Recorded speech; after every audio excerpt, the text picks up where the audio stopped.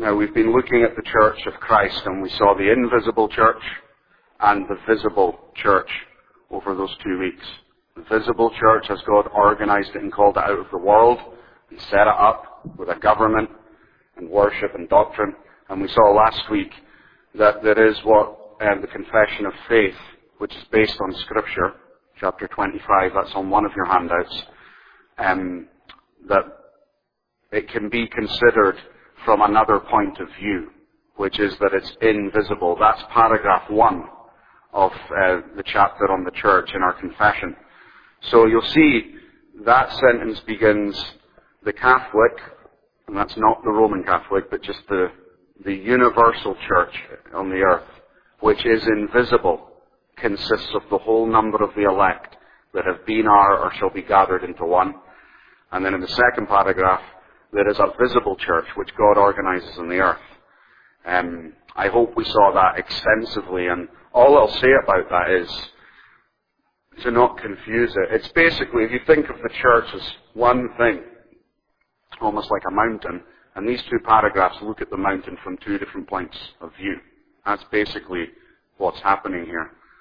There is a church that God has organized on the earth to spread the gospel, but there is also a church in heaven where the redeemed have gone, where the spirit of just men are made perfect, and where the saved go to be with Christ until the resurrection. And that church was in the mind and heart of God from all eternity. What He loved us with an everlasting love, and before He made the universe, He knew His people. So this is one church. It's the church of Christ. It's an assembly. But from one angle, that mountain is visible on the earth. It's organized. This is one congregation that's part of that visible church. But there is also something behind the scenes where God is at work saving people, and you often can't tell when someone's saved or when it happens. And we can't always see what God is doing on the invisible side of things. So we just think of it from those 2 points of view. It's one church, but looked at from 2 different points of view. So as we've seen what the church is, as we're studying it, now we come to something very central to it as we open out this study. And we see tonight that Christ is the head of this church, of this gathering, of this assembly that God has called out of the world to be a people for Himself, to worship Him and know Him, to be saved by Him, to love Him, to live by His law, and to be united to the Lord Jesus Christ. Remember last week we said that it's the bride of Christ. He is the husband of this church. Here we see that He is the head of this church, or that He is the king. And these 2 things are the same thing. He is head of the church, and He is a king of the church. And you'll see that in the other handout that I gave you. How does Christ execute the office of a king? That's from the Bible. These are not the ideas of men. That's straight from the Bible. We sang a psalm about Christ being king. We've read several passages that show that He is a king. There's a description which we'll look at a few things from that show that the Lord Jesus Christ is King of the church. I just want to say something as we go into it. Obviously, the Lord Jesus Christ was born 2,000 years ago, and He began the new covenant era. He brought the gospel in fresh and full and unveiled light to the world. It went out from just being Israel to the whole world. And obviously we can think of the church since then as the church of Christ. That He became head and king of it at that point. But we have to remember, as I said in our first evening together, that the church existed long before that. Moses was in the church. Israel was in the church. Job was in the church. Daniel was in part of the church. Part of the assembly of God's people in covenant with Him. And that church, it's not that it didn't have a head. It's not that it didn't have a king. God was its king. And even Christ Himself, in a sense, was its king. Because before He was born, He already existed as the Son of God. He was the eternal second person of the Trinity anyway. So, according to his, and this is slightly complicated, but according to his divine nature, he already was head of the church. It was the Son of God that called Adam in the garden. It was the Son of God that spoke to Noah. It was the Son of God that blazed in a fire in the bush and spoke to Moses and said, I am that I am. That was the Son of God. It was the Father and Spirit with the Son, but the spokesperson for God. The one through whom the eternal God communicates to man is always the Word of God, the Son of God. He is the Word, the communication of God. We can even argue that when God made the universe, He did that through the Son. Paul says that. God, by Him, created all things. The word, let there be light, in the beginning, it was the Son of God that spoke that. He communicates and brings to pass God's will. And it was Him that appeared to Moses in the bush, the angel of the Lord, the Old Testament calls Him. But He's not an angel. When He says, this is the angel of the Lord, it's saying that this is the messenger from the other side. This is God's messenger. Not an angel, but the angel of the Lord. That's a title for Christ in the Old Testament before He's even born. He appeared in Babylon. He appeared in the book of Judges. The three in Babylon who were thrown into the furnace saw one like the Son of God in the furnace with them. And that was the Son of God. It was Christ in a pre-incarnate form. It was before He took on, before He contracted Himself into a human nature in a womb and had DNA and all of these things and was born just like you and me. He was already there in Babylon in the furnace with Shadrach, Meshach, and Abednego. He was with His church then, saving it, protecting it, and He was already its ruler and its king. But obviously, something changes when He's born. Something changes once the church is fully brought into being in the New Testament. And we know from His life and ministry that something changed. There is a way in which something changed. Now, if we say tonight that Christ is its king and its head, it says that in the confession, in the first paragraph. It consists of the whole number of the elect that have been, are, or shall be gathered into one, under Christ, the head thereof, and is His spouse, the body, the fullness of Him who fills all in all. He is its head and king. If we say that He is the king as believers tonight, if we're in Christ, or if we're not believers, it's important for us just to understand what that means and to think a little about it so that we will understand the Lord better. That's why we're here, to behold His glory and to know Him better than when we came in. How did He become king of this church? Let's see it. And we're rooting ourselves in Ephesians 1, the passage we read, and the closing verses of that chapter, verse 20 to 23. But just look at the words that close that portion that says in verse 22, God put all things under His feet and gave Him to be head over all things to the church, which is His body. That's what they quote in the confession. How did that happen? If Paul's saying to the Ephesians, this man became the head, not only of a body of people called the church, but he became the head of all things, Paul says. How is that possible and how did it happen?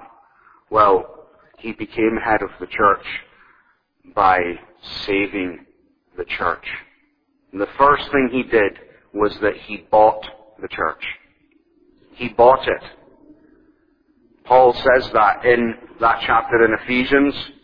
In the first chapter, he says in verse 7, in Him we have redemption through His blood, the forgiveness of sins, according to the riches of His grace. So yes, he elects souls and he calls souls to himself, but how does Christ get a church? He has to pay for it. He has to buy and purchase that church. Because the church is lost. It's made up of lost people. They're all in the world. And they're in the grip of the evil one. They've sinned against God. And the law is against them. It condemns man. All have sinned and fall short of the glory of God. And God is separate from them. They're at enmity with God. How can Christ come and make a church out of them?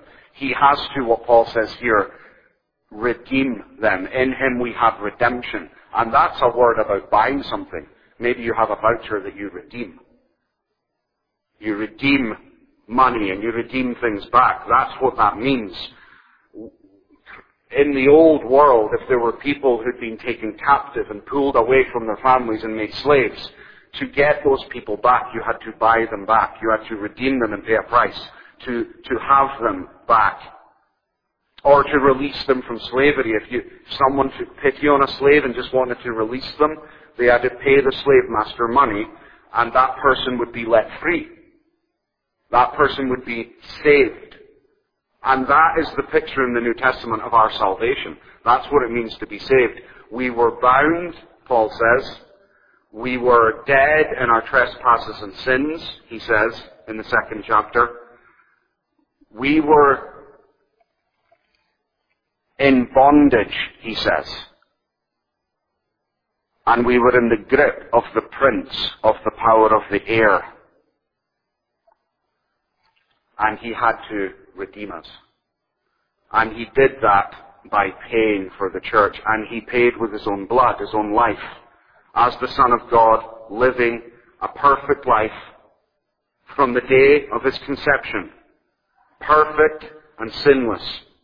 In his body, in his soul, and as he developed into a child, his thought life, his emotional life, his will, all of his actions and words, every single one of them flowing through every second of his life as he grew, was sinless. He wasn't contaminated by sin. And all of that all the time was fulfilling the law of God that we should fulfill. He worked all that throughout his life. And then in his 30s, he was offered up as it was prophesied and as it was appointed by God. That's why he was born. He was born to die. They shall call his name Jesus, for he shall save his people from their sins. This person was born for the specific purpose of offering himself before God in an eternal sacrifice. When he went to the cross and he faced God, not the Romans, not the Jews, but he faced God. And God dealt with him in our place. He did to Christ what was due to me and to you. If we want to see what our life deserves, and I can't deviate into this, but if you want to see what our lives deserve, you look at the cross. That is what sin actually deserves. And Christ lived that life, and then in a sinless capacity, he offered himself. He bore the weight of all judgment for sin. He almost experienced a kind of hell on the cross. A forsakenness and a wrath and an anger from God the Father that if you're a Christian you will never experience. Only someone who is utterly lost and who dies in this world and passes from this world outside of Christ and is consigned to hell. Only that person knows what it is to suffer that kind of wrath. But Christ knows because he did it, and he did it all to pay for our salvation. He earned that salvation. In him we have redemption through his blood, the forgiveness of sins according to the riches of his grace. The Son of Man came to give his life as a ransom payment for many, the gospel says. So he paid. Now Paul says this in the book of Acts. Many of you know the passage. When he's meeting the Ephesian elders for the last time, Acts chapter 20. It's the last time they're going to see him, because he will be arrested and he will be brought to Rome. And he says goodbye to them, and he tells them how much they should love the people of God, and that they should beware of wolves who will come in to the church with false teaching to drive the sheep away. And he says to these elders, shepherd the church of God, which he purchased with his own blood. That is how you begin to understand Christ having a church.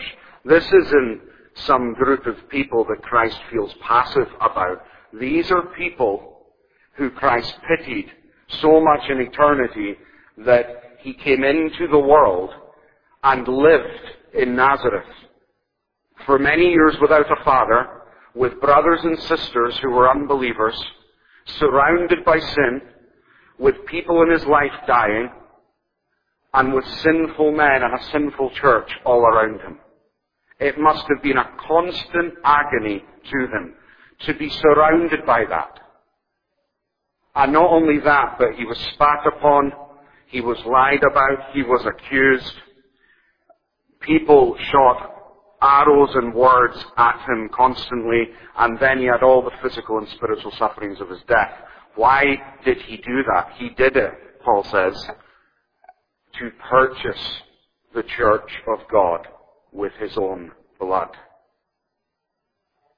So that's the first stage of, though he is God and he's king by nature over all creation, he has to come into the world as a man to bind himself to these men and women and become their king. You can't be a king over someone if you aren't the same as them. The lion rules the lion kingdom. The ant queen rules over the ants. A man has to save these people. And he did it with his own blood. But then we understand his kingship like this. Then, when he gave his soul to God on the cross and said, into your hands I commit my spirit, and God received him and declared him to be the Son of God and declared that he had accomplished all that he ought to accomplish, God raised him from the dead, declaring him to be the Son of God, and he said, all authority is now given to me in heaven and on earth, which we read this morning. That authority is properly given to him after he's risen from the dead. But that even isn't his kingship complete. Because what has to happen after that? Christ didn't stay walking around Galilee saying all authority has been given to me. He's not still here. He was king anyway. He was given authority after his death. But it's not until he ascends that we see his kingship unveiled in its fullest glory. And we read about it in Daniel 7, that the Ancient of Days, which is God the Father, the Ancient of Days is in his throne room, and he sees one like the Son of Man come to him, and he gives him a kingdom. And that is a picture there of Christ ascending from this world into the other one. And when he did that, he then became king of the church in the special way that he is now. He became the mediatorial king, the mediator between God and man. He became the king of the church. We sang about it in the Psalms. In Psalm 21, if you can actually just look at Psalm 21, we sang it, and we get an exact picture of Christ becoming the king in Psalm 21. Psalm 21, verse 4. He asked life of you. You gave it to him. Length of days forever and ever. His glory is great through your salvation. Splendor and majesty you place upon him. You make him most blessed forever. You make him joyful with the gladness of your presence. There's a picture of Christ as he's raised from the dead and he's given everlasting life. And he's given splendor and majesty. Look at verse 3 of that psalm. You meet him with the blessings of good things and set a crown of fine gold on his head. Turn over to Psalm 24.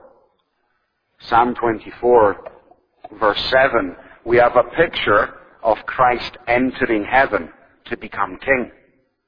Psalm 24. Lift up your heads, O gates. Be lifted up, O ancient doors, that the King of glory may come in. Who is the King of glory? The Lord, strong and mighty. The Lord mighty in battle. Lift up your heads, O gates. Lift them up, O ancient doors, that the King of glory may come in. Who is this King of glory? He is the Lord of hosts. In other words, this one who comes in to these doors, it isn't just a man, it's God himself. It's the Lord who is knocking at the doors of this kingdom to be received in and recognized as his king. And that happened when Christ ascended. He taught the apostles when he needed to for those 40 days, but he was anxious to go, and he ascended and blessed them, but he passed from this world and appeared in that other world, in heaven itself. And the angels whom he created, who had watched him die, who had watched him live, who had watched him teach, and who saw all his great works, the angels recognized this man, this Jewish man, the Lord Jesus Christ. They recognized this is our king. And he goes in to the kingdom, and all of the inhabitants of that kingdom, Abraham, Isaac, Jacob, all who had passed there, they recognized the one who they'd waited for all this time. And God the Father testifies, this is my beloved Son. This is the King. And he is crowned. And he is given a kingdom. He is given rulership over the whole world and universe and the church. Adam was the Lord of the creation when it was made. Adam was in charge of it, and he lost it all. Jesus Christ is now the Lord of creation. We can put it further. He is the King of heaven. He is the King of the world and the universe. He is the King even of hell. He is King of all things that exist.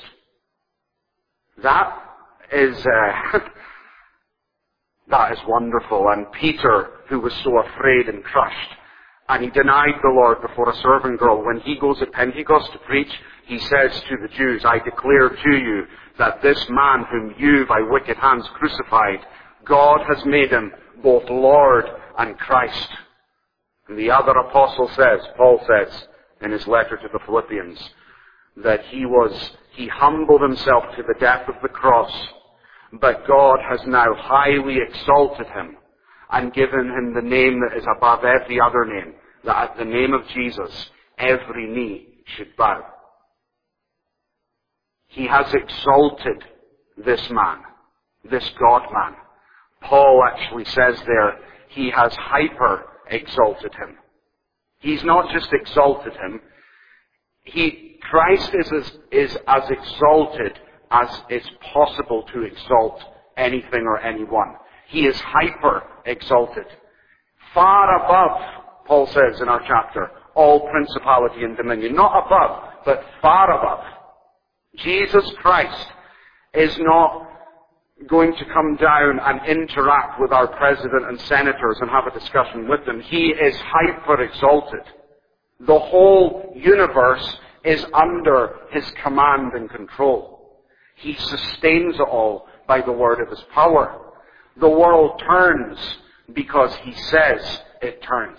The grass grows and the sun shines, and the waves come in and they come out because he is in control of them. And the solemn thing for you and I, if that's true, then every single thing about you, the hairs on your head, the clothes you have on, all of your sustenance and food, the light that shines on your face, any emotion that produces happiness in you and makes you to smile, any friendship you have, anything you have, and your own brain and your soul, these great gifts, your eyes which you can see with, that you take for granted, these miracles in what should be a dead universe, All of you is governed by Jesus Christ. He's not far away from you. You are being held together right now because of Him. He knows who you are because He was made King and head of all things. That is amazing. He was made that. And as the head of all things, as the mediator over all of this, He has offices: prophet, priest, and king. We're only looking at king. He's a priest. I explained that to you. He died for His people. That's what a priest does. He's a prophet. He speaks God's word. I've explained that. But if He went from this world and is exalted in the way I've described to you and received into heaven, crowned and coronated on the throne of all things, on God's throne, if He's ruling over all that, what does that mean for us as a church? And I've got a few applications to set before you with the short time we have left. A few applications of the fact that He is King. What should this mean for me and for you? Well, it first means this, and I'll number them as I say them, so that if you're writing them down, they're easy to remember. If all this is the case, 1, He is possessive of His church. He is possessive. He says in the Gospel, "This is my church. On this rock I will build my church."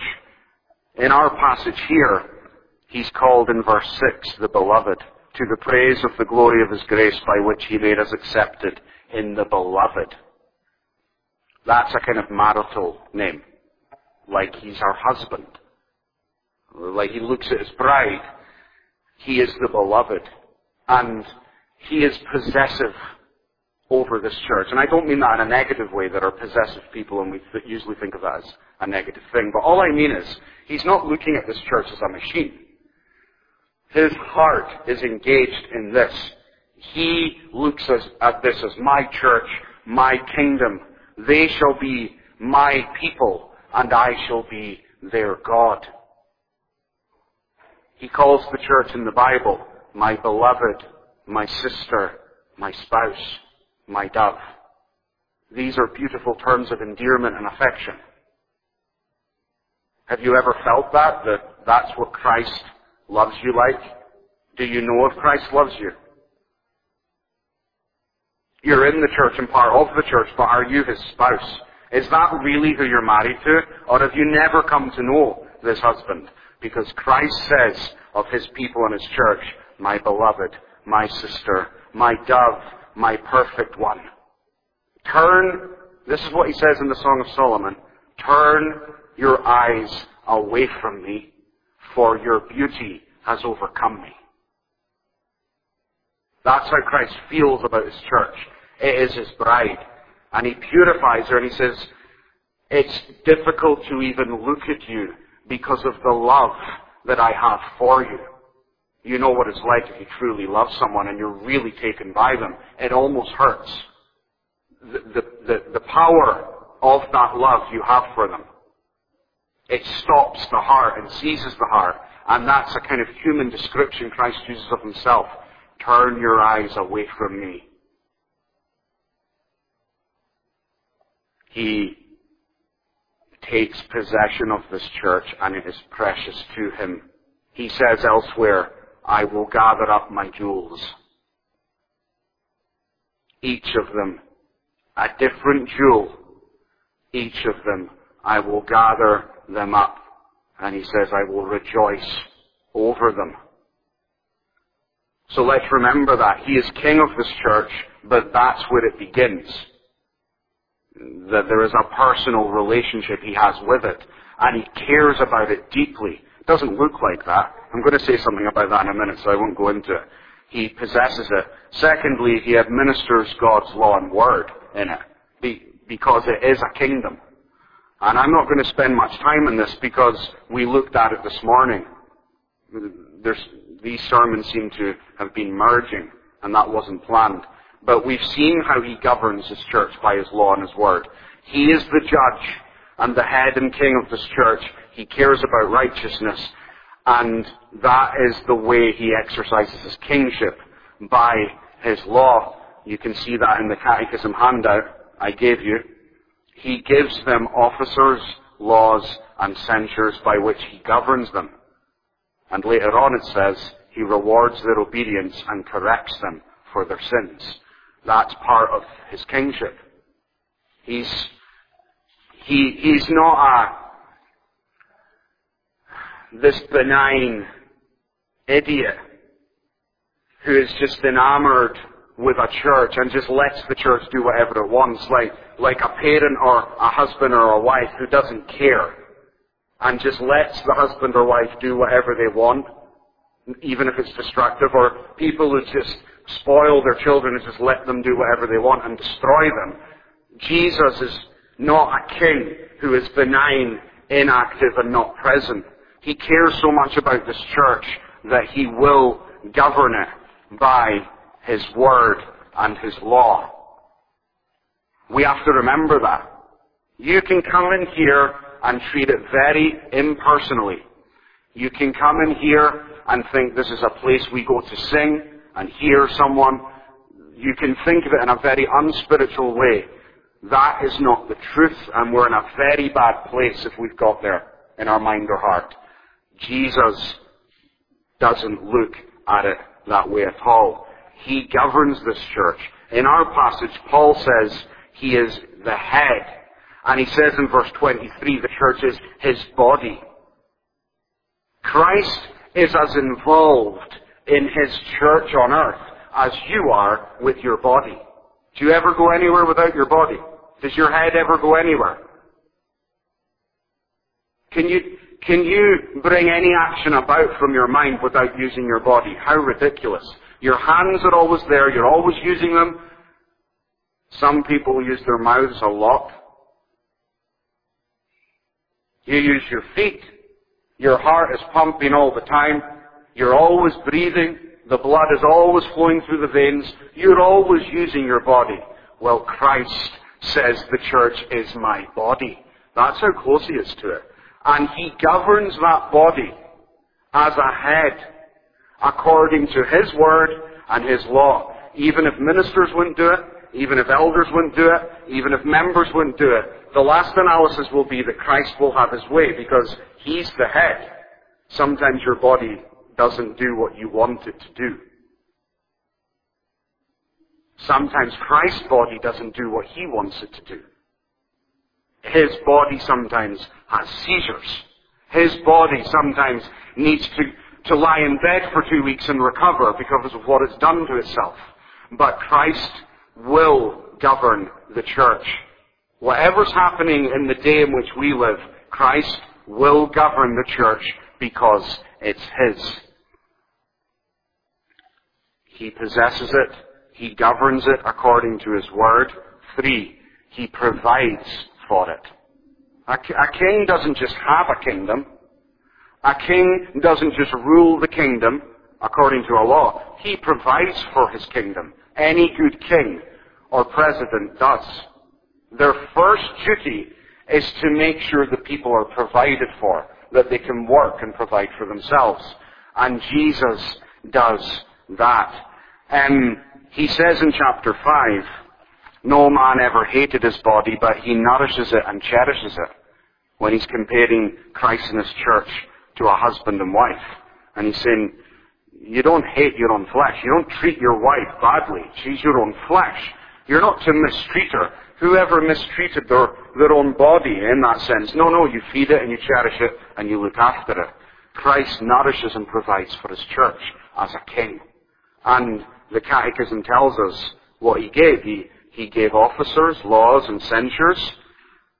Our confession tells us that he gave it the ministry. See on your sheet there, paragraph 3, the ministry he gave it. The oracles, which is Scripture. The ordinances of God. These are no small things. How does Christ provide for his church? He gave it the ministry, the Scriptures, all of the worship ordinances, and he gave it officers and laws and sometimes even corrections. Christ has provided for His church. The bread of the Word is on the table at all times. The company of the table fellowship is always there because the church has people in it. He provides in all of those ways. I was going to say He washes the church. That's a provision too. He provides all these things. What is His ultimate provision? What has Christ promised His church? Their ultimate glory. That He will bring the church to Himself in glory, in a kingdom that lasts for eternity. They will be in the house of God, heaven, a new heavens and a new earth.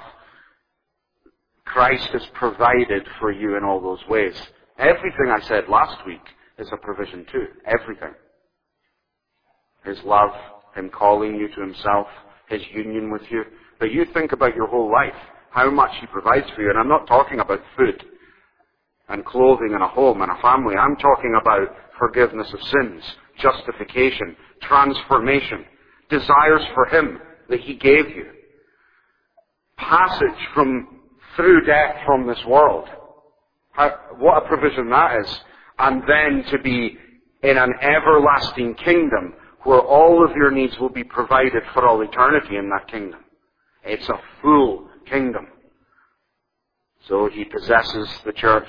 He administers God's law and word in the church as its head. He provides for the church. 4, He governs all things for the church. Paul says that here. God put all things under His feet and gave Him to be head over all things to the church. That means what I described to you in our introduction, that Christ has been so exalted above all things. Even the greatest angels are like grasshoppers compared to Christ.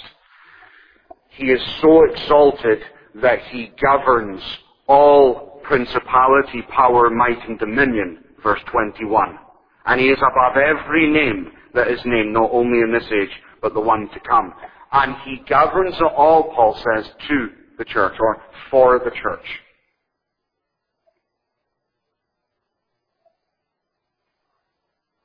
You think about that. That every single moment and event and thought that is going on in the world right now, and we're seeing this with the authority of Scripture, that it's all happening because Christ ordains it. He is governing it, and it's not meaningless, and it's not chaos. It is all for the church. We get lost in this.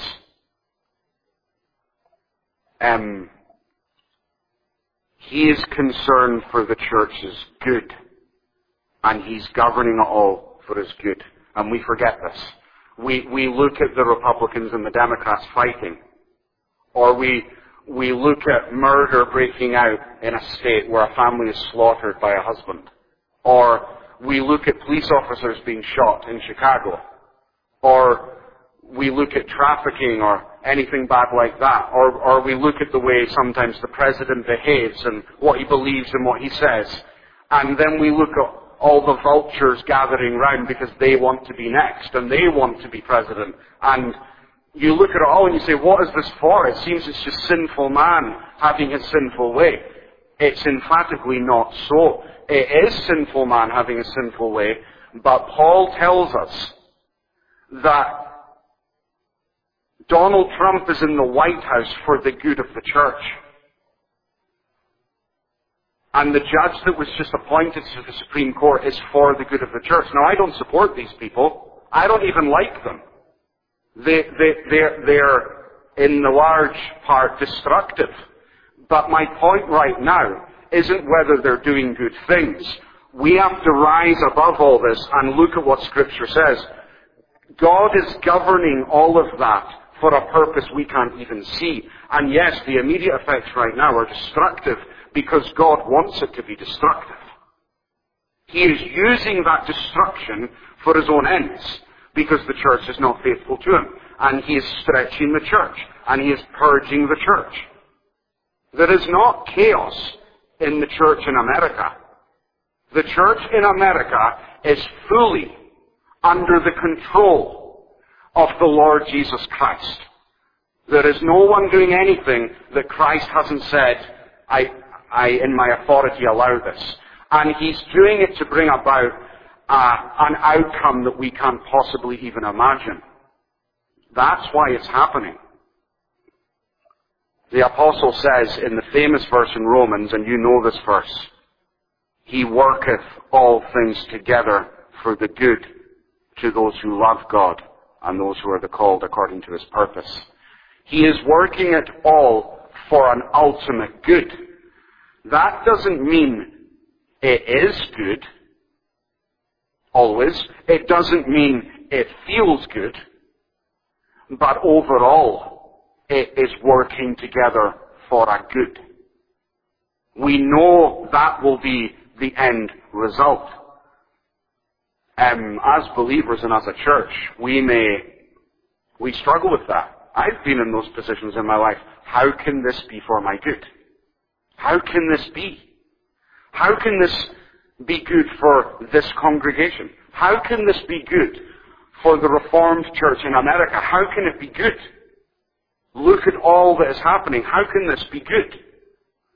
Well, this is what the psalmist says in a psalm that is about how evil he thought his experience was. Psalm 73. When he says, God has forsaken me, everything's terrible, and I envy the wicked. And I'm like a brute before you, because none of this is good. But then he says this, surely it is good that I draw near to God. Surely it is good that I draw near to God. The psalmist says elsewhere, it is good that I was afflicted. Before I was afflicted, I went astray. Now let me enforce that onto your heart, if the Spirit is willing. It is good for the church if God afflicts her in this day.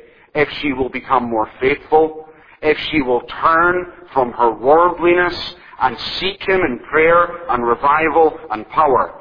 And until she does, it will get worse and worse and worse. Why? Because it's good for us to draw near to God. And in our current state, we are not drawing near to God. Christ is governing and head of all things for the church's good. And He's doing that in this nation. He is squeezing it. He is letting morality fall apart. He is letting the family in many ways and marriage and other things fall apart. He's doing that.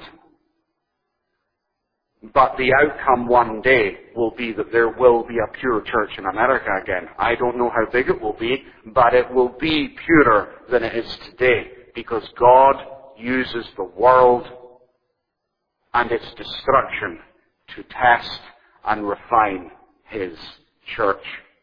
He governs all things for His church. Let me say a couple of other things, and then we'll close. He subdues her sins. In our paragraph there, in the catechism question, He corrects them for their sins. He preserves and supports them under all their temptations and sufferings. He subdues her sins. That's part of His kingship. He loves her and owns her. He's married to her. He gives her His law. He provides for His church. He governs the world for her good. And there's sin in the church and in every Christian's heart. Corruption, corruption, corruption. All the time. It just comes out and out and out. It just keeps coming back. No matter what you do with it will find another way of expressing itself. But God in Christ tells us that He will deal with and subdue these sins. Christ's kingship is not just to subdue all of his enemies, but to subdue our enemies, and that includes our sin. That's what he does. It's throughout Ephesians. I'm not going to refer to verses. I've given too many verses. But he says to the church, I will make you clean. I will sprinkle new water on you. And I will turn your heart of stone into a heart of flesh. I will clean your heart. What a promise. And that's what I want, and that's what my prayer should be filled with. In the church right now and in the nation, there are so many ways of answering the question, what do the people of this nation need? And a lot of it is legitimate answers, but I can tell you that the fundamental answer springs into them all. And the fundamental answer is, people need their hearts cleansed. We are not pure people. We are not a good nation. There is dirt and filth in all of the hearts of this nation, from the bottom to the top. From the cleaner in McDonald's to the president himself, it's just unclean hearts. And the only thing that will change that is the Lord Jesus Christ. But he will, Christian, subdue your iniquities. That's a promise of Scripture. They will not reign over you. They will not have dominion over you. He will rein them in, cut them down, pull out the roots. He will keep your sins in check. And he will defend us from our enemies. 6. He will defend us from our enemies. It says that in the Catechism. Restraining and overcoming all their enemies. What a promise. What a promise. This is his city. This is his kingdom. And if the world governments want to fight against the true church, they will lose. They will push their truths onto the church. They will push all social movements onto the church. They will try and crush the church's doctrine, its doctrine of grace, its doctrine of salvation, its doctrine of marriage. It will try and crush all that God has given it. And it is utterly futile. Do you really think that a social movement or revolution can defeat the Lord Jesus Christ? His church is thousands of years old. There is not one organization in America that can claim that. Most organizations in America were born yesterday in a frenzy. And they want to attack Christianity, but I'm telling you, in the name of the Lord Jesus Christ, that he will defend his church from these enemies. He will crush the head of the serpent. He tells the Romans to take heart. Satan will be crushed under your feet shortly. Every devilish movement in this nation is going to find its destination under the feet of Christians. Does that encourage you? That is where they will end up. We need to know our Master and to prayerfully stand against these things. They make a lot of noise, and they seem very able and very powerful and very persuasive. But you have to look at it for what it is. These things from the evil one will be crushed under the feet of the church. That is the way we are to pray and the way we are to share the gospel, and we are to hold on to the Word of God. And the last thing he does for his church, 7, is he will come again to receive her. That is alluded to in the paragraph where he says he will protect them from their enemies, order all things for his own glory and their good, and take vengeance on the rest who know not God and obey not the gospel. He will come again and receive the church to himself. She has to fight in this world. She has to keep up her lines in this world and keep in her trenches in this world and be in battle for him.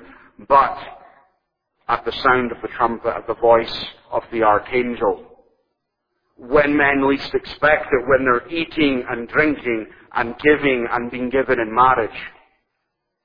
As the Lord himself said, when it's normal and mundane, when you're at the cake shop, or when you're driving your car, or you're sitting at work, or you're watching something on TV, or you're checking your email, or you're having dinner with your mother. At some point when you're doing something mundane and normal, the Lord, without warning, will flip a switch on this world. It had a beginning. Every scientist knows that. And its beginning was awesome, but that's nothing compared to its end. We are numb. You ask every tsunami victim, did you expect it to come? Ask everyone who has lost someone in an earthquake, were you sitting there ready for the earthquake? No one is ever ready. And these things are terrible in themselves. What will the end of all things be like? He will come to judge the world, and he will separate the world from his church and take her as his bride and take her home. Is that your hope? To be accepted in the Beloved, to be redeemed through his blood,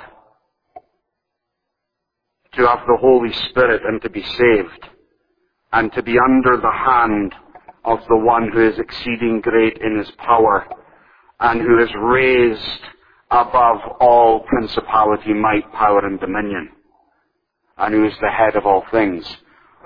Why aren't you with him? Why aren't you praying to him? Why don't you love and believe in him? If I told you that you could know the president, maybe not the current president, it doesn't really matter, but in better days when presidents were very much respected, if I told you you could know him and see him whenever you want and ask of him whatever you need, and to go into the White House when it suits you, and to become part of the president's family and to have all your provisions for your whole life made for you, would you shrug your shoulders and say, that's not my kind of thing? Well, why is it any different about something like this? Someone like this. Yes, we can't see him. Yes, we find it convenient to disbelieve. Yes, our sinful hearts creates all kinds of problems and find problems with Christ. But why do you think you're in this world? Why do you think this world is here? Why do you think you're sitting here in the pew? Is this all there is? Is there something beyond, or is there not something beyond? The Word of God shows us clearly what is beyond. We are in the church, and in all these ways, the Lord Jesus Christ acts as a king for this church. May the Lord bless all these thoughts upon his word. Let's remain seated and we'll pray before we sing to close. Let us pray. Our gracious God in heaven, we ask you now that you would set your word in our souls. And there is only one question which defines us: whether we know and love this highly exalted King. O Lord, work your work in this world. Bring to pass all of your purposes. Look upon your church and bless your church. And have mercy on the world and all the evil we see around us. O Lord, move your hand and bring to pass your kingdom on this earth. O Lord, that Christ would come quickly. We pray that he would come quickly and that we would see him in all of his might and all of his glory. Hasten the day when he will return and when righteousness will cover the earth as the waters cover the sea. You tell us in your word to pray, come, Lord Jesus, even so come. And we ask that. O Lord, we long to see you and to see your name honored and to see your ways and your word flourish throughout this whole earth. O Lord, bring it to pass. Your kingdom come. Your will be done on earth as it is done in heaven. We pray, O Lord, that you would hear us. Bless all of us who have come here tonight. Show us the truth and lead us in our lives. Help us to know and to see Christ. We agonize at the distance we often feel from our Savior. And we pray that you would make that distance as nothing. For he said he would not leave us orphans, but he would come to us in the ministry of the Holy Spirit. O Christ, reveal your power and your face in our lives and in our souls. For we ask it in your great name. Amen.